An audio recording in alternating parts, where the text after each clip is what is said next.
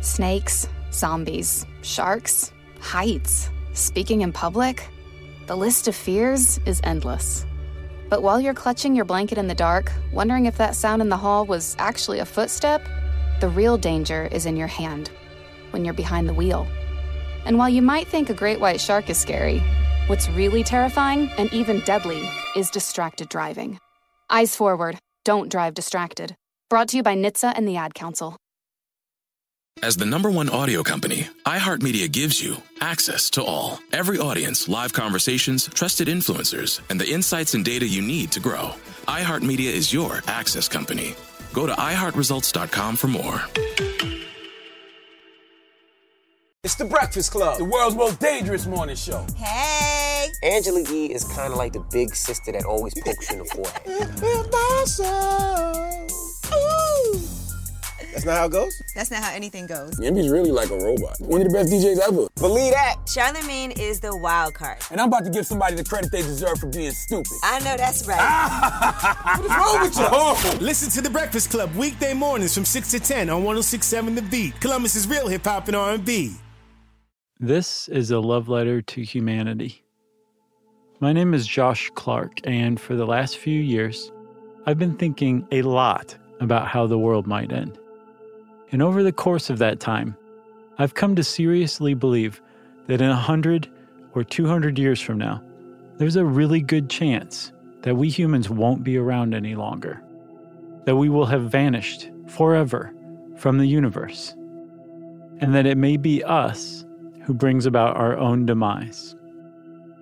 This series is about the very real ways that could happen. It's meant to open your eyes, hopefully get you to take these ideas seriously too, and ideally get you to take action. But just as much, I hope by pointing out just how close we are to the brink of disaster, you come to feel the way that I have about your fellow humans and humanity as a whole. That we are flawed and ugly and brutal, for sure, but that we are worth fighting to save, even from ourselves. That the beauty and the love that humans are capable of creating is greater than the worst of our faults. That nothing we've done is worth letting our entire species come to an untimely and permanent end. It's a bizarre thing to say, but I found it's worth saying. Humans don't deserve to go extinct. This series is about existential risks. We're not used to this kind of risk, nor are we really equipped to deal with them. I'll tell you a lot more about them as the series goes on, but while you listen, try to keep in mind that no horrible catastrophe, no world war, no epidemic that's ever come before, nothing we've ever been through has prepared us to take on existential risks. We have no frame of reference for them because the destruction they can bring is unprecedented in the history of humanity. Yet, in what may be the weirdest turn of events in the history of our species, a whole crop of these new existential threats are suddenly looming in our near future. Each one of them could bring about the sudden and permanent end of the human race. This would be a particularly tragic thing. We humans have only just begun to live. Human civilization has been around for about 10,000 years. Think about what we've accomplished in that relatively short time.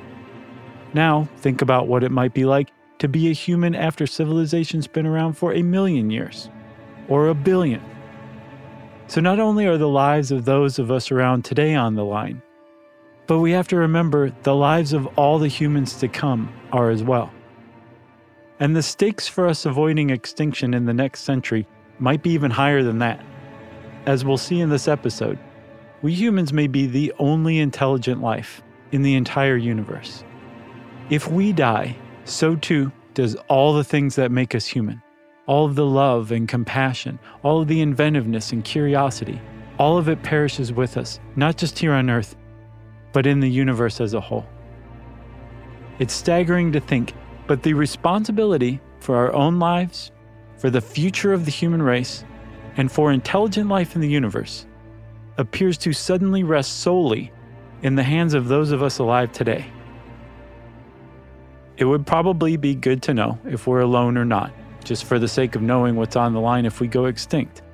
So let's start there. As it turns out, you should know an alien by now.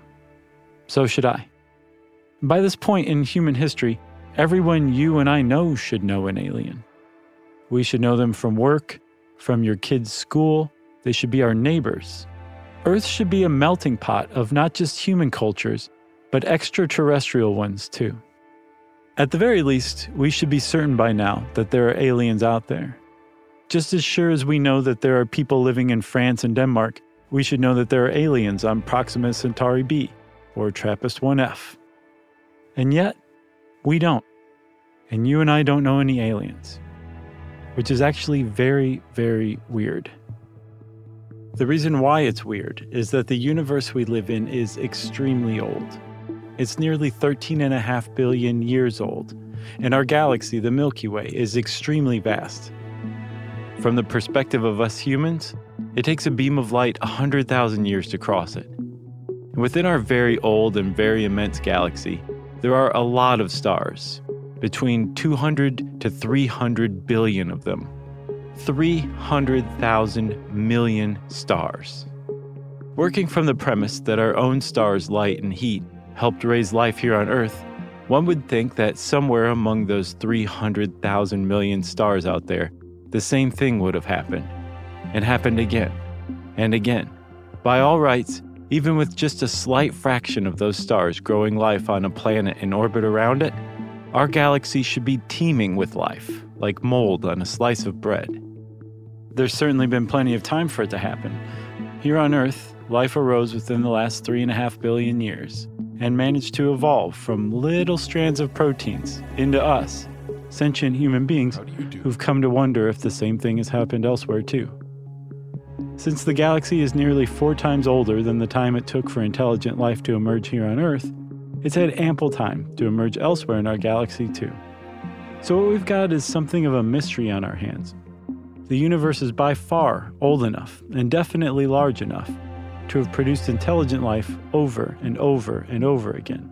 And yet, we have not one iota of evidence that we are anything but utterly alone in the Milky Way. It's become increasingly clear that when we look out at the night sky, there's nothing looking back at us. This is the basis of what's come to be called the Fermi Paradox, and it begins, like so many great strange things, over lunch.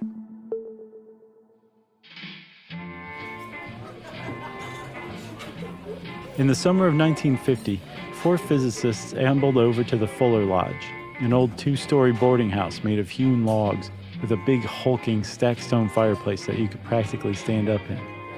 The Fuller Lodge had been converted into a mess hall for the people working on the Manhattan Project at Los Alamos, New Mexico. Taking a break from refining the most destructive weapon the world has ever known into an even more destructive one, these 4 physicists got into chatting about the UFO fever that had recently gripped America. They dismissed the idea that reports of UFOs were in fact alien in origin, but they didn't dismiss the idea that it was possible life could exist elsewhere in the universe. It was likely that it did, they concluded. After the group had already moved on to other topics, one of them, Enrico Fermi, abruptly returned the conversation back to aliens. "Where is everybody?" he asked, or perhaps, "But have you ever wondered where everybody is?"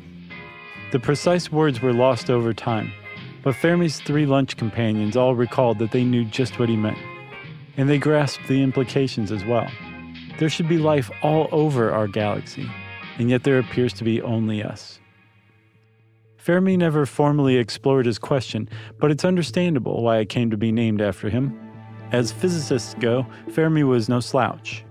He presided over the first controlled nuclear reaction, created in a uranium pile of his design, constructed on a squash court beneath the football field at the University of Chicago. He calculated formulae that helped answer the shape of matter on the quantum level, and a family of quantum particles are named after him, fermions. And of course, he helped build the bomb. But more than Fermi, it was an American astronomer named Michael Hart who was really responsible for the Fermi Paradox. In the mid-70s, Hart wrote a paper called The Explanation for the Absence of Extraterrestrials on Earth. He summarized and organized the arguments against the paradox, which come in a rainbow of colors with only a couple of shapes. And Hart ultimately concluded this: because life should reasonably have emerged and be known to us by now, the fact that it hasn't solves the Fermi Paradox. The answer is that we are alone. Mystery solved. Michael Hart's paper struck a blow in particular to the group most diametrically opposed to his conclusions: SETI researchers. SETI, the Search for Extraterrestrial Intelligence, is an offshoot of astronomy and astrobiology. And back in the early 60s, astrobiology hit the scientific scene like a bomb. It was an exciting new discipline that treated the possibility of extraterrestrial life as real. In sharp contrast to the people who agreed with Hart, the astrobiologist camp was populated by optimists who reasoned that it is simply too unlikely for life to have evolved only once throughout the entire universe. We just needed to hone the way we search for aliens, and we would surely find them. SETI evolved as the intelligence-gathering arm of astrobiology and set about listening for alien transmissions by aiming radio telescopes at the center of galaxies that seemed likely to host life.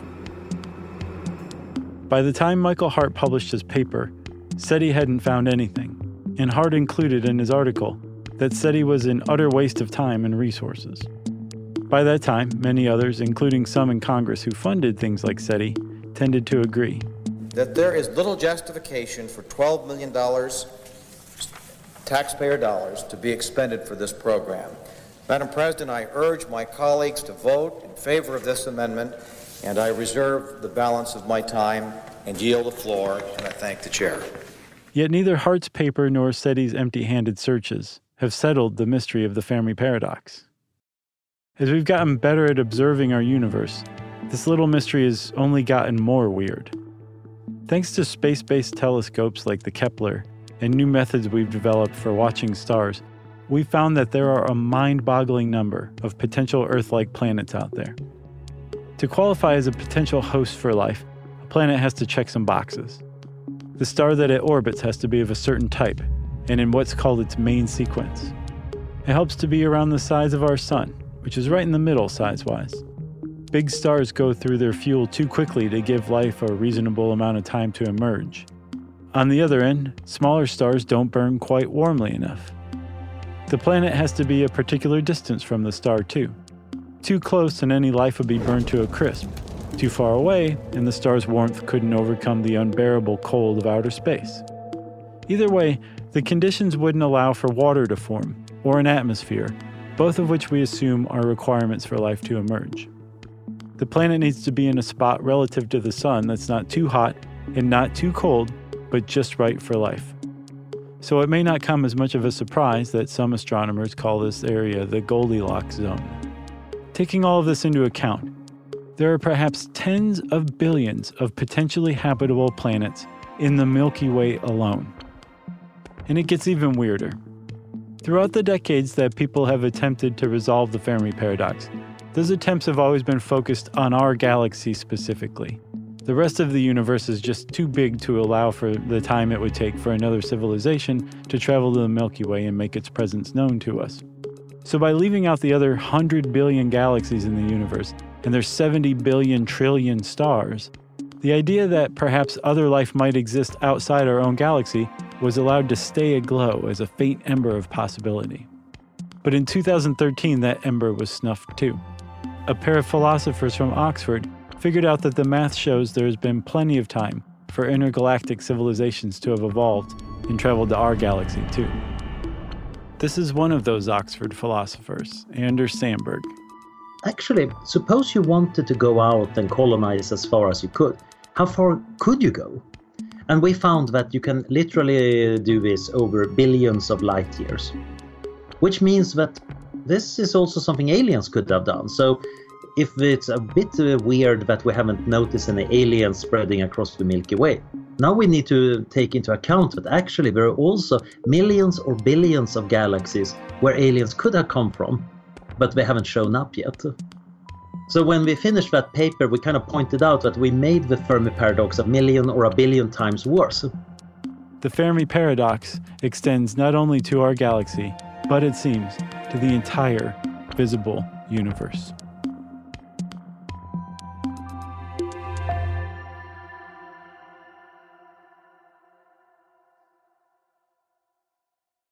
This show is sponsored by BetterHelp. People don't always realize just how much their negative thoughts and experiences stick with them and weigh them down. You may find your brain constantly running through a highlight reel of bad moments. That comment your friend made last week that hurt your feelings. That frustrating thing your mom does. Or that silly thing you said in a meeting. Maybe it's time to get it all off your chest. Whether it's a tiny annoyance or something much bigger, talking about it can give you some relief and lead you to a potential solution. That's where therapy comes in.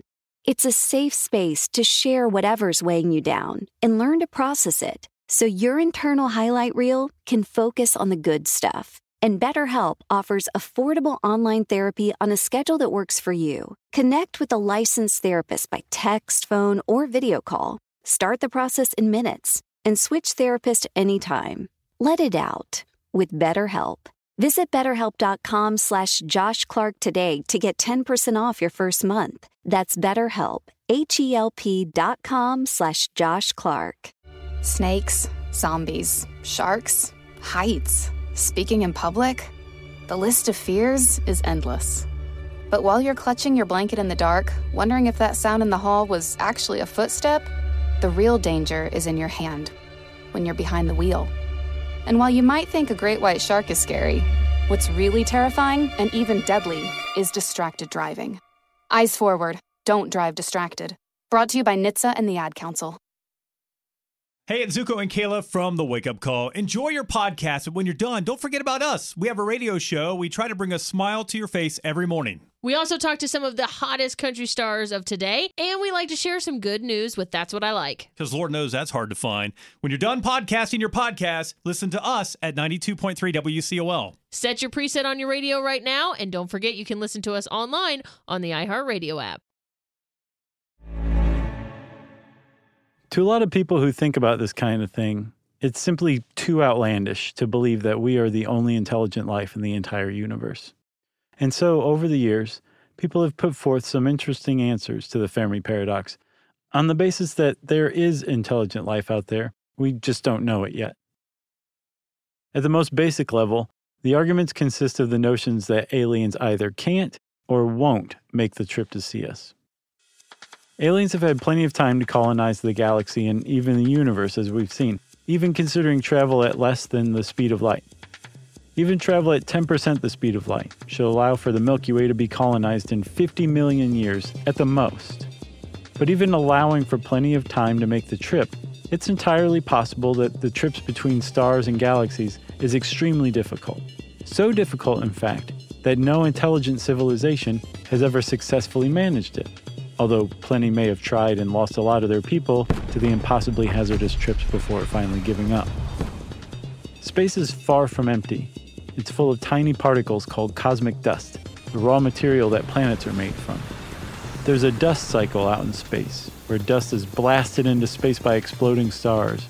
This dust fills space, and even though it consists of extremely tiny particles, it would pose a hazard to any spacecraft traveling at some significant fraction of the speed of light, which again, remember, is something like 650 million miles an hour.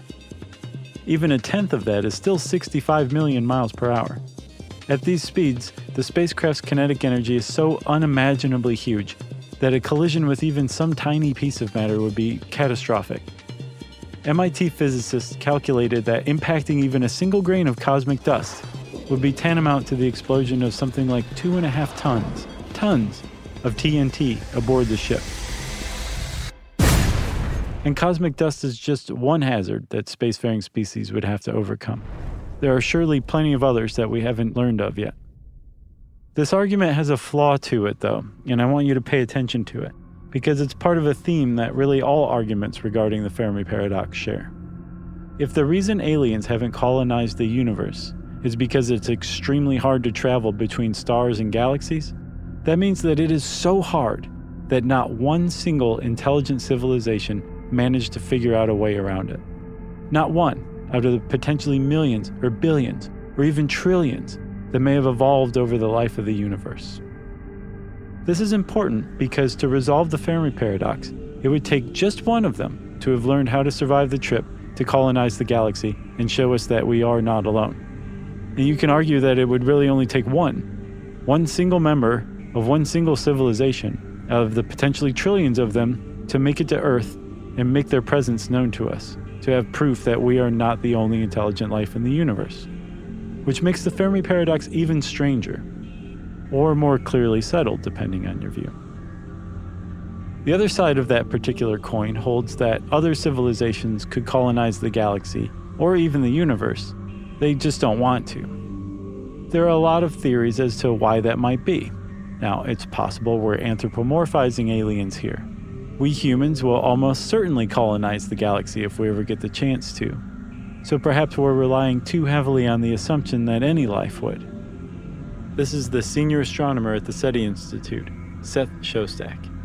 All of this is based on trying to guess, because that's really the correct verb, to guess what is important to the extraterrestrials. And I don't think that we're actually very good at that any more than, the ancient Greeks would have been very good at guessing what's important to 21st century Americans. I don't think that they could have foreseen the kinds of things that would be important to us.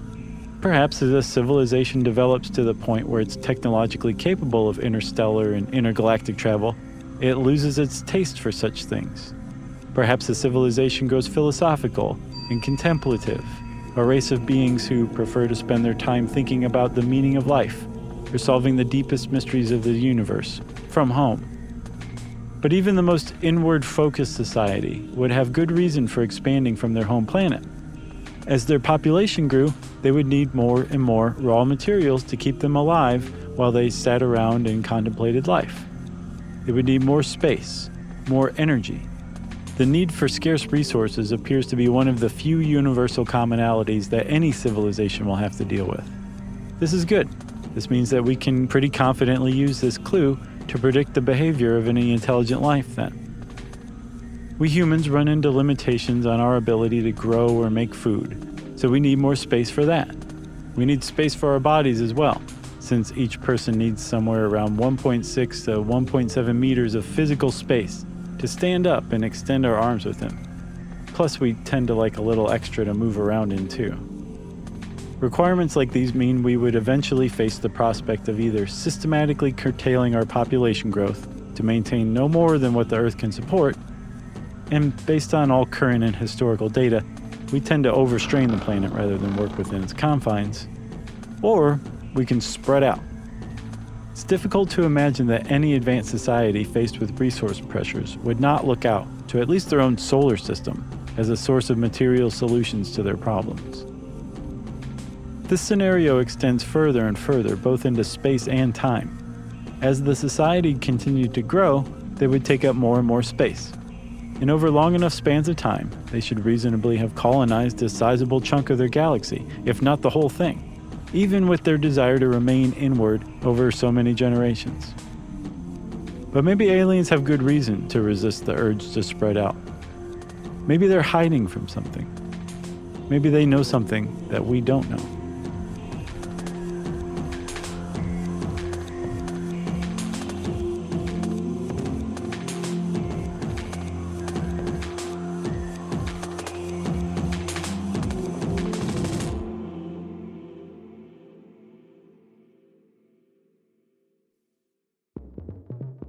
One of the long-standing theories about why a civilization with the capability of traveling to other stars would opt not to is the idea that they might be afraid of something.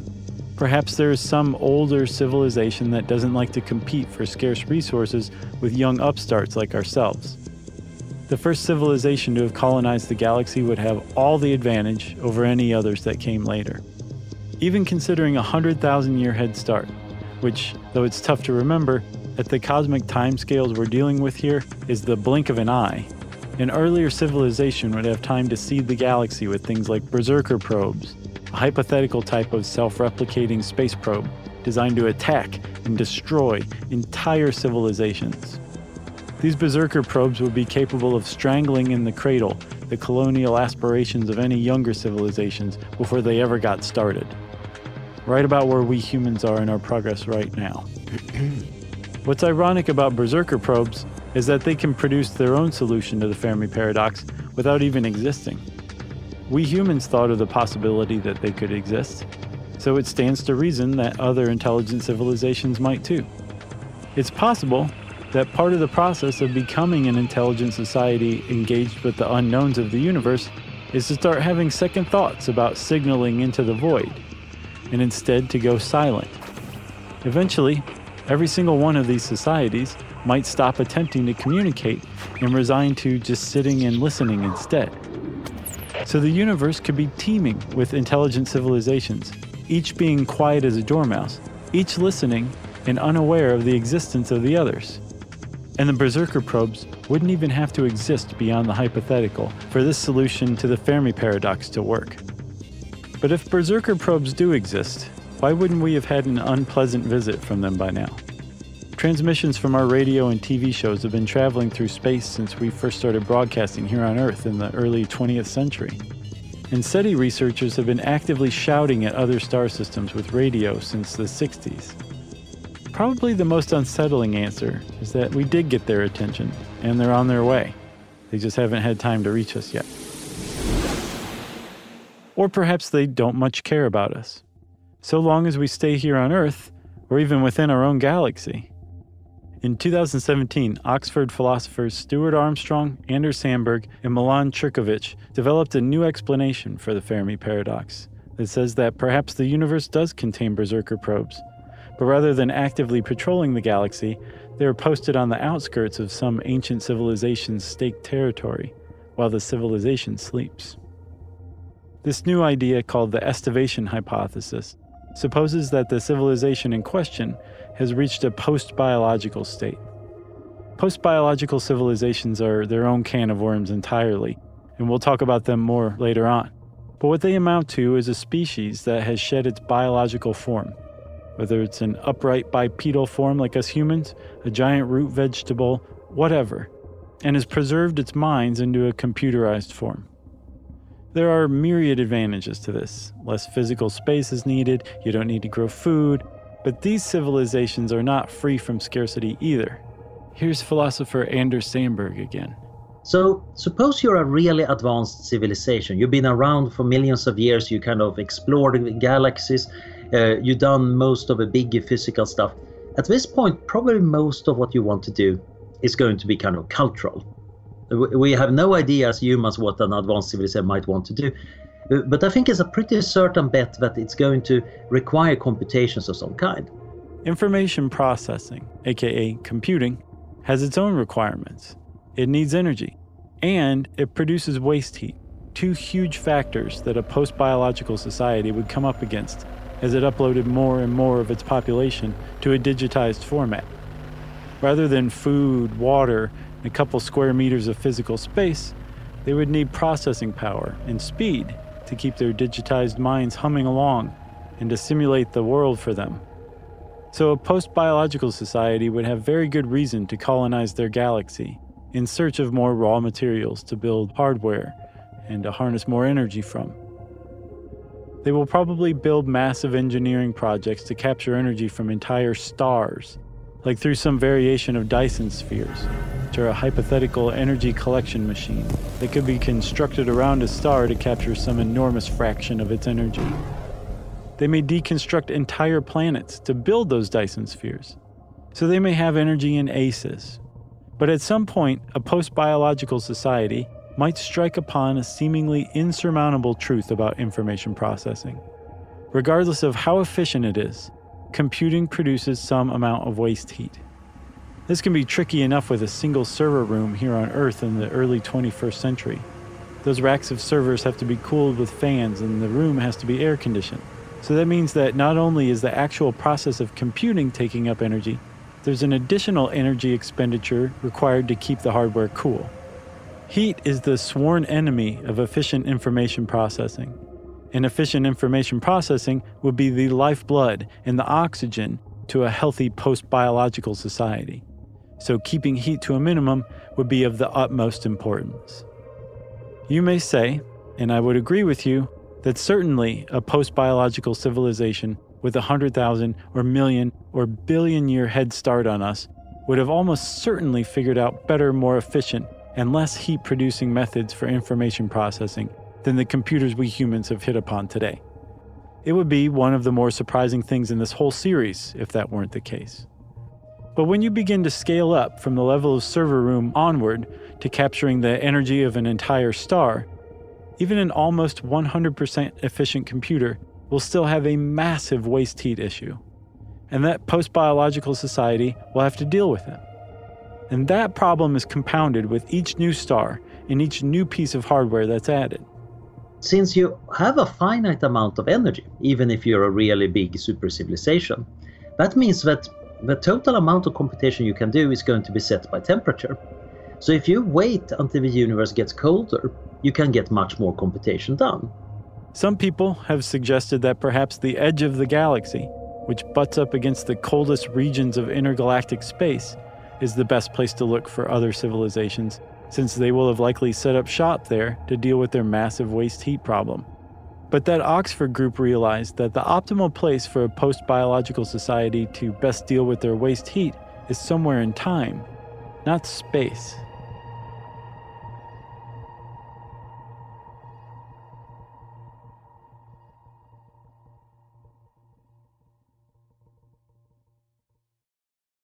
Let's take a moment to breathe. Deep inhale. Extend your spine. Remain focused on what you're doing. If safe to do so, exhale slowly, leaning to one side. Inhale back to center.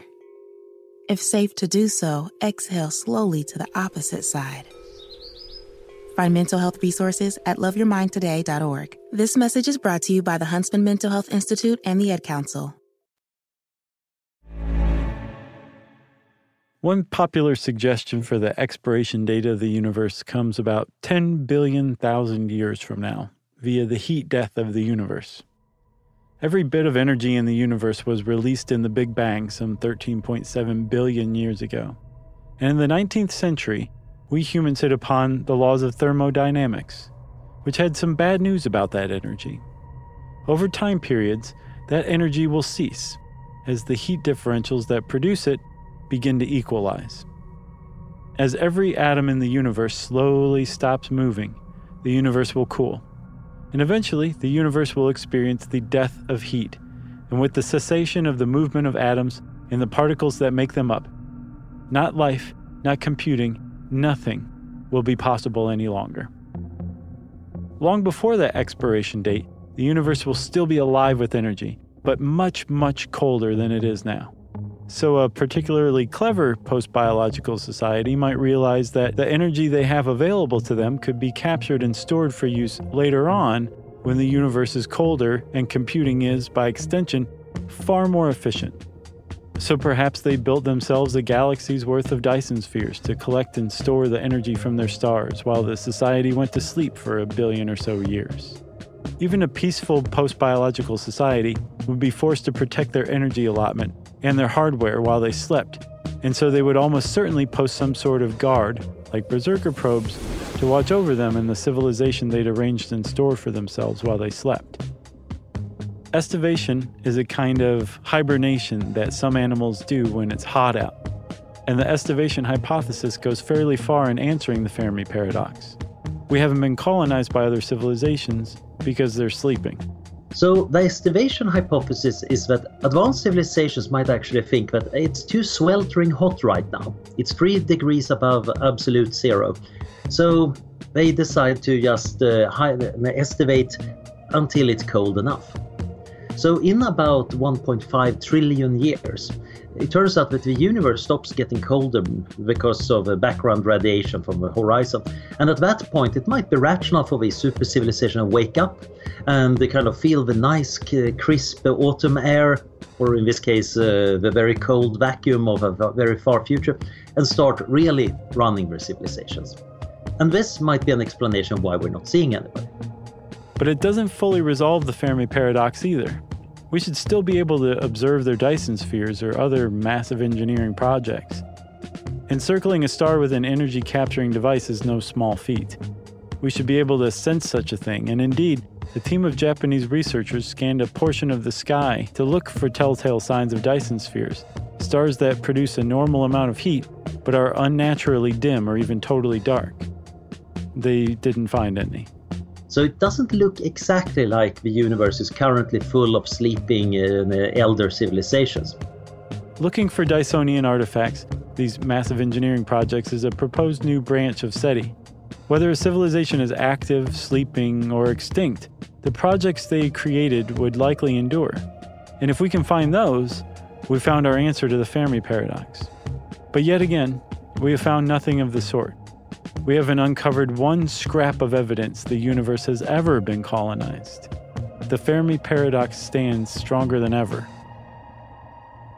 But what if what we're seeing isn't actually the reality of the universe? What if we're being actively manipulated? That somewhere out there, the universe is indeed teeming with life, that there are widespread engineering projects that litter the galaxies. We just can't see any of it because we're being prevented from seeing things as they really are.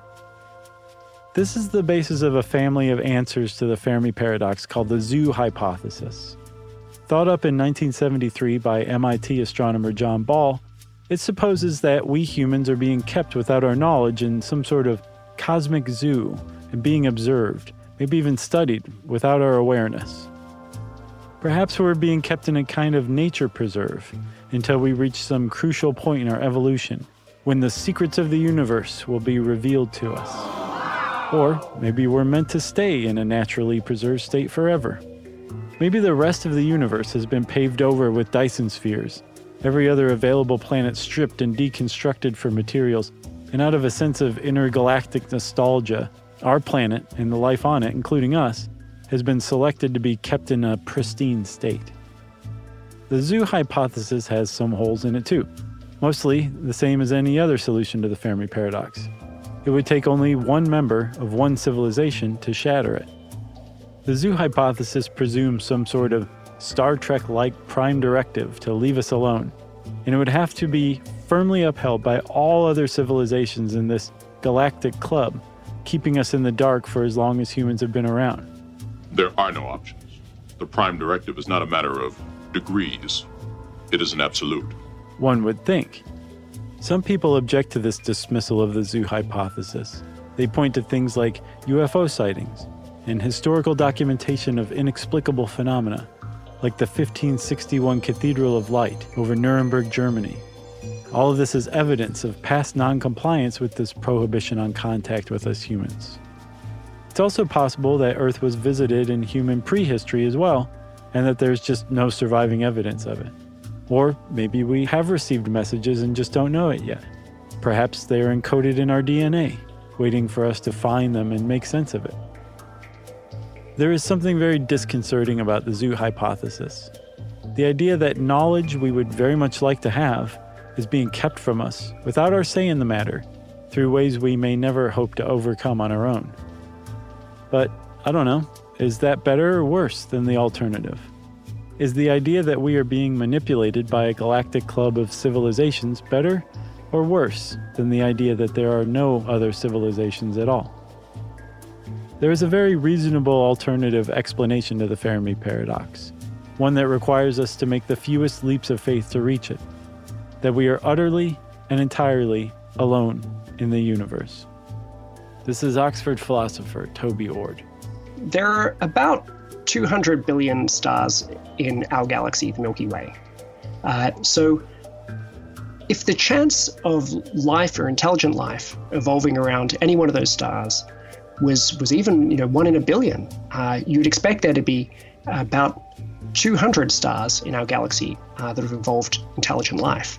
And yet when we look around, we see no signs of this. And we also don't see any signs of it in other galaxies that we've looked at. Some people think that this is a paradoxical result, but I think it's actually much more likely that it's just that there aren't any. As Michael Hart puts it in his 1975 paper, our universe is too big and too old for it not to be teeming with life by now. That we've not seen evidence of other civilizations suggests that they do not exist. But that's not to say they never did. Perhaps we don't see other intelligent civilizations because none of them have survived.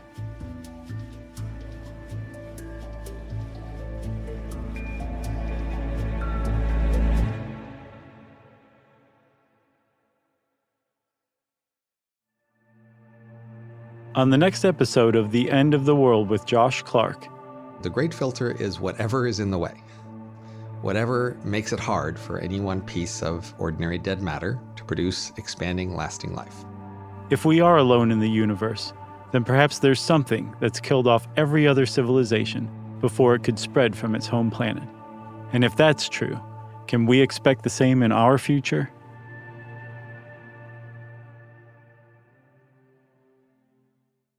This show is sponsored by BetterHelp.